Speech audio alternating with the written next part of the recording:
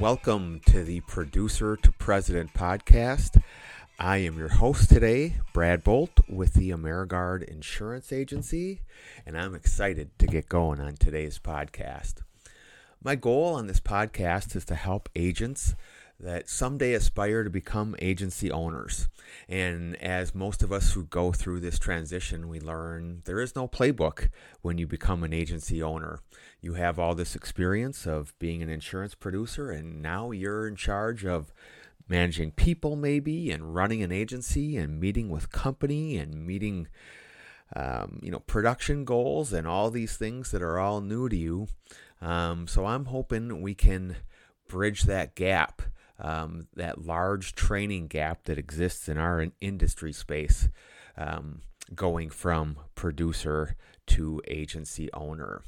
So today's show is going to be about going back to the very beginning, why you got into this insurance industry to begin with, what are the pros and cons, and what you should be doing when you first get started. So the pros of the business are pretty obvious, I think. I think the two primary pros are the financial potential and the freedom. The financial potential is endless. The biggest draw to this business is the residual income. You get to keep earning that dollar over and over as long as your customer stays with you. This is huge, and frankly, it's somewhat uncommon in any business. So if you are able to keep one of your customers 11 years, you get paid 11 years on that customer. And 11 years just happens to be the average length of time that one of our customers is in our agency. So that's pretty good retention. This goes back to if you're able to provide great service, you're able to meet your customer's need, you're responsive, you respond to their phone calls, their emails, you treat them like you care, there's a good chance you're going to be able to retain that customer. You can't just write a policy and say, oh, I'm going to be done with you, or ignore them. That's not gonna go over too well with most of your customer base. So you have to have a variety of skill sets that you learn along the way. Most of us that are salespeople, that's not always our greatest strength. We want to sell, we want to move forward, we want to grow. And servicing and making car changes and mortgagee changes, that's not how we want to be spending our time, but you have to do it because you have to take care of your customer. Freedom, the freedom to be your own boss. If you want to start at 11 in the morning, you can do that. If you want to work from home, you can do that. You want to go on vacation, you can do that. You truly are your own boss. So you call all the shots. And that is, it's awesome. I could have it no other way. After I ventured out to get into the insurance business and be my own boss, those two pieces of the insurance business is what drew me in and what I fell in love with, and what I became very passionate about. Let's touch on some cons. For me personally, the biggest difficulty is dealing with the insurance companies. Insurance companies can be very difficult to deal with. We're supposed to be on the same team, moving in the same direction, and that is just not always the case. Every single insurance company has their quirks that they have. They have rules, guidelines, which don't make any sense. And this can cause you to not write business and to lose business, maybe some piece of business that you've had for many years.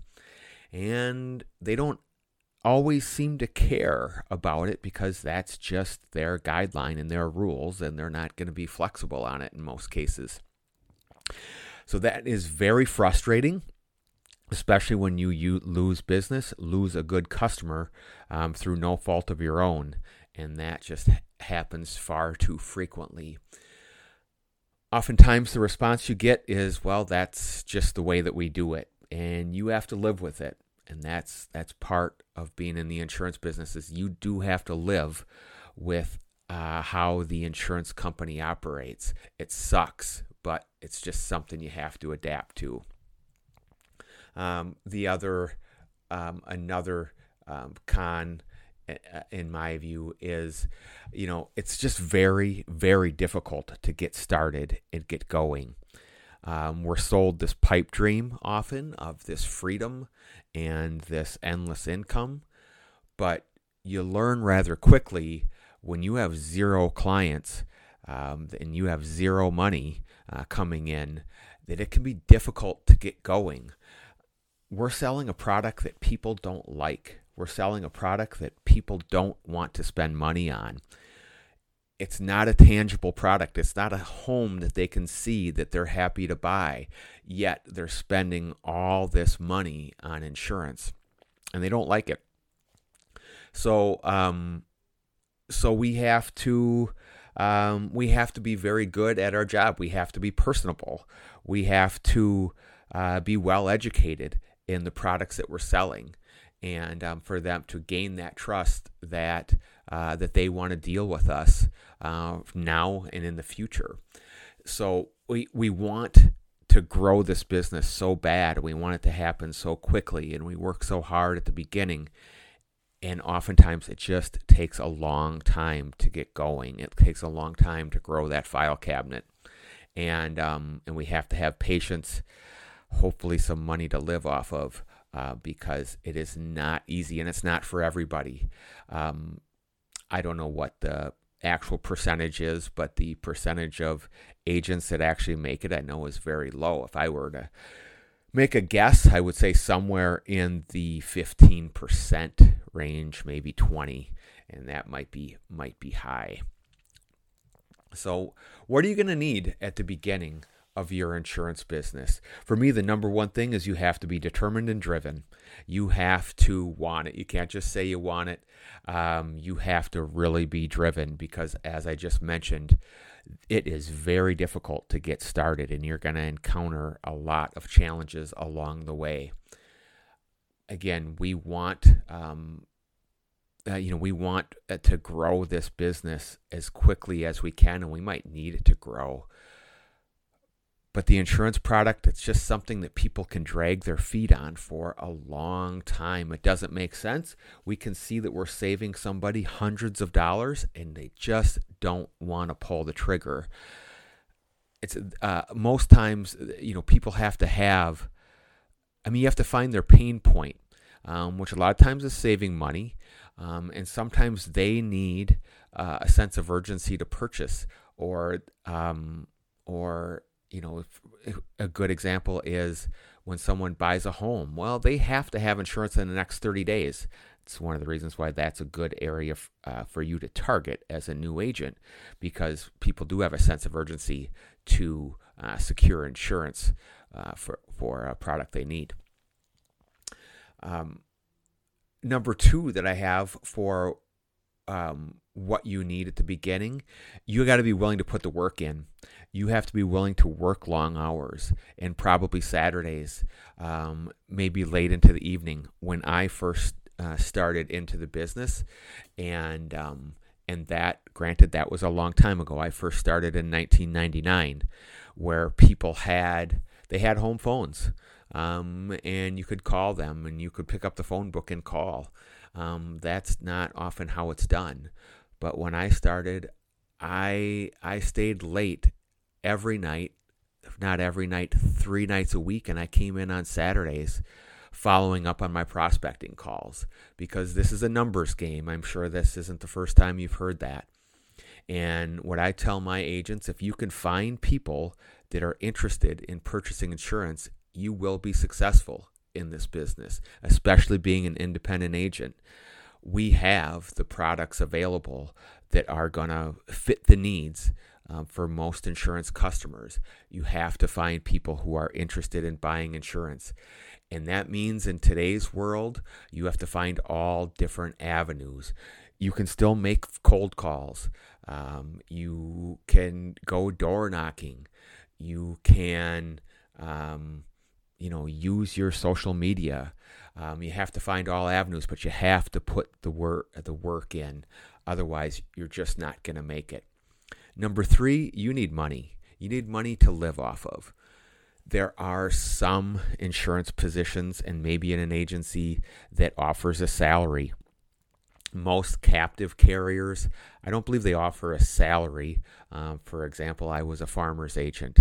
We had a draw, which was a loan, which I wouldn't suggest to most people. I don't like taking out a loan like that you have to pay back. But you need money to live off of, unless you have very few expenses. Maybe you're young and you still live with your parents and you don't depend on taking that much money home to live off of, which is probably the perfect time to get started in this business when you have low expenses. Otherwise, you need money. It does help to have money to support your business because you might have to put a little money into it to make a little money. So hopefully you have a little bit of a nest egg. Somebody can loan you some money. Maybe you get a salary, but you do need some money in the very beginning. Number 4, you need to be personable. You need to learn to adapt to all different kinds of people. When you're selling to the general public, you come across all different personality traits and different type of people, and everybody needs insurance. And just because we may find somebody a little bit strange, doesn't mean that they won't be a good long-term customer. So you need to learn to adapt to all different types of people. Number 5, you need to be a student of the business. You need to educate yourself. You need to be a lifetime student of this business because the business continues to change. Policies change, companies change their guidelines, coverage tends to change. So you need to stay up on what the latest changes and newest things are in the insurance business. You can read company websites, you can read books, you can read newsletters, you can listen to podcasts, you can watch YouTube. There's so many ways that you can continue to educate yourself. And this is only going to help your sales game. The more intelligent you are with the insurance business, the more confident you're going to be when it comes time to selling, and the more comfortable that insurance prospect is going to be buying from you. People want to do business with people that they know and trust. And if you come across like you know what you're talking about, they're going to be able to trust you much easier. So those are 5 things you're going to need to get started. What do you need to grow this thing and get it going? Obviously, in the beginning, you need to prospect. You need to fill that sales funnel with people that are interested in buying insurance. Like I referenced earlier, people want to drag their feet when it comes to purchasing insurance. It might take 1 month, 2 months, 8 months before somebody finally purchases from you. So you have to be persistent and stay on them. You don't want to be a pest, but you want to be persistent. You keep your name in front of them. Maybe it's even a year. I tell you what, they're going to, if you leave voicemails and emails for a year, they're going to know your name. And when they have that problem, when they reach that pain point, when they are ready to buy insurance, they're going to know your name and they're going to give you a shot. How can you prospect? You make cold calls. You have to get over that fear of rejection. When someone says no, you can cross them off your list and move on to the next one. And if they did give you a quote, you don't throw that name away. Or if you were able to quote them, don't just throw that name again. Put them in the file, contact them next year. They are still a lead. They were interested now. They're going to be interested. They might be interested next year. So save all those that you currently quoted. It's making cold calls. You can join networking groups. Insurance agents always win in networking groups because everybody needs insurance. and referring over to the insurance person in a networking group. And a networking group could be a Chamber of Commerce group. All chambers of commerce have networking groups. There's the BNI networking groups, where members keep track of who gets referrals and who you refer to. The insurance agent always wins. It's the easiest referral because everybody needs insurance. Everybody knows somebody that needs insurance. So you are going to get referrals in a networking group. The other piece of that networking group, you have to offer some value in that group. Even if you're not able to supply a referral for everyone that you get, offer some value to that person. Help them engage with them on social media, give them a review, find some way that you can offer value to that referral source, and the more will come back your way. You can work on referral sources. This is a huge way. This is another way that we grew our agency, which is our number one referral source was loan officers. We have some amazing loan officers that we work with, and not all of them are big hitters. Some of them we only get one or two a month or one every other month. But if you have 20 different loan officer referral sources, that one or two a month, that turns into a lot of leads on a monthly basis. So I think by far, loan officers, realtors are the best referral source. We have something that they need to close their file. If we can gain their trust, get them what they need really quickly and really efficiently, and provide 5-star service to their customers, you're going to continue to get referrals from that loan officer or referral. Loan officers, realtors, I think, are the best. You can also, if you're going to get into the commercial insurance arena, commercial bankers are a good natural fit. These bankers are going to close loans for new businesses, or they're taking out loans. They're going to need insurance. In commercial insurance, people don't necessarily know where to go for commercial insurance. People don't think that their car insurance guy, they don't, it doesn't even cross their mind that their car insurance person offers commercial insurance. So they're gonna ask, where can I get this insurance? And they're gonna ask their banker or the person that they're working with. Financial advisors, I found, are also excellent referral sources. Most of the time with a financial advisor, they're, as a part of growing someone's assets, they want to make sure that they are protecting those assets. So they like to have a good insurance professional that's going to adequately, correctly cover someone's insurance assets. Make sure the home is properly covered, make sure the liability limits are properly covered, and that they have an umbrella liability policy. Centers of influence in your community, if you have connections with them, let them know that you're in the business and that you're available to help in any way that you can. For any of these referral sources, it does take time to build a relationship. You can ask people, ask these guys to coffee or lunch. And again, go out of your way. You can meet so many of these loan officers, financial advisors, bankers on LinkedIn. You can start commenting on their posts. And you can start sharing their posts, and you can start a relationship that way. You don't want to come across as all salesy and I want to get your business. That's not the way you establish a good referral source.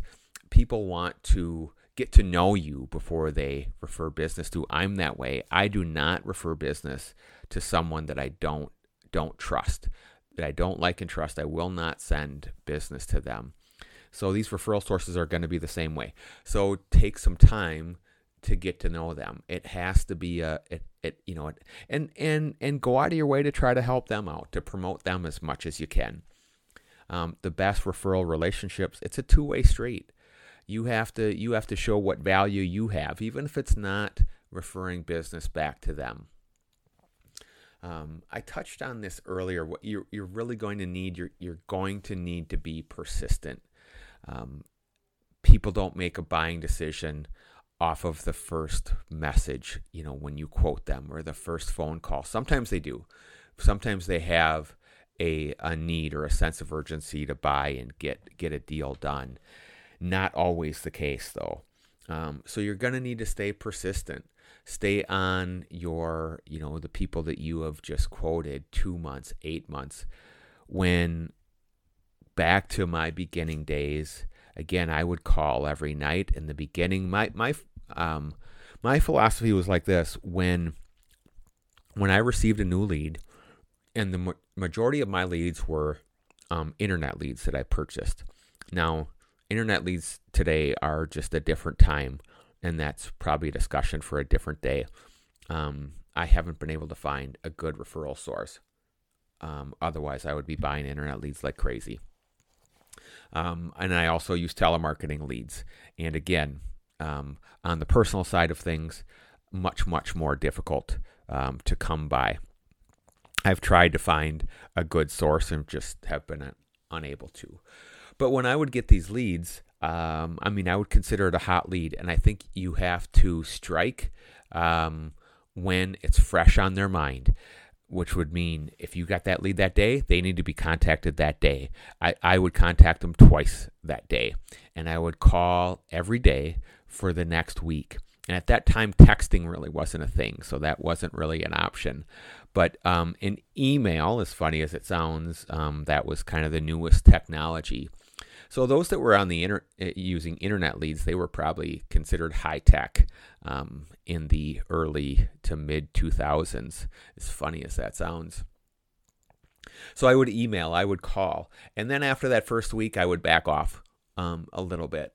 I would contact probably twice a week, and again, sometimes you don't get a response. And then I would contact, maybe the third week I would contact once or twice, and then I would basically go about once a week. And then after a month, I would roll back to once every other week. But I would call until they buy or die, and until they tell you no. And I used to love getting those no's because I could put them away then. I would call them for a year, whatever it took. But I got a lot of compliments, and man, you're persistent, and you'd be surprised at how many people would buy from you after 8 months, because most people give up, and I would be the only one calling after 8 months. And sometimes it just takes people were busy back then, just like they're busy now. And sometimes they had this interest. They, went through this quote request on the internet, and then they're just busy, and you have to catch them at the right time. And that also means sometimes you have to call in the morning. Sometimes you have to call in the evening. Sometimes you just get lucky and catch them at the right time. Maybe you catch them right before they're about to pay their bill again. So you just keep trying until they tell you no. And then, like I mentioned earlier, when they do tell you no, put them back in that recycling bin and contact them in 6 months. They're still a lead. Until they say, don't ever call me again, I keep calling them, because you need those leads. And the more you do that, the more you're going to be able to build in the future and find success. I also think, and this is new and not great at it myself, but I sure try, is promote yourself on social media. You have this network, you have this platform on social media that you can use, that you can educate people, that you can say, hey, I'm in the insurance business now. Again, I think you should be subtle about it. How can I help out? Or you're just posting things consistently on home insurance and coverage on the home insurance, and people are going to continue to see that, hey, Brad's still in the insurance business, and when it comes time for them to get a quote, there's a good chance they're going to think of you. So be persistent with your social media, and you can use all avenues. You can use Facebook, LinkedIn, YouTube. You should be using all these. And you can get some value. You can gain some trust through your social media posts that you put out. So that's a little bit of what you can do to get started. The next thing that I'm going to go over in the next podcast is the tech that you should get as soon as you can, because there's so many different options out there. There's so many different shiny objects that you can use. So we're going to break down what you should have and what you should have when you can afford it. Thank you so much for listening. I really appreciate it. Again, my name is Brad Bolt with the AmeriGuard Insurance Agency, and this has been another episode of Producer to President podcast. If you'd like to get in touch with me, you can email me at bbolt, that is B as in boy, B as in boy, OL, D as in David, T as in Thomas, at AmeriGuard, AMERI-GUARD.com. You can find me on LinkedIn at Brad Bolt, and you can find me on Twitter and tweet me there. Thank you for listening, and we'll see you next time.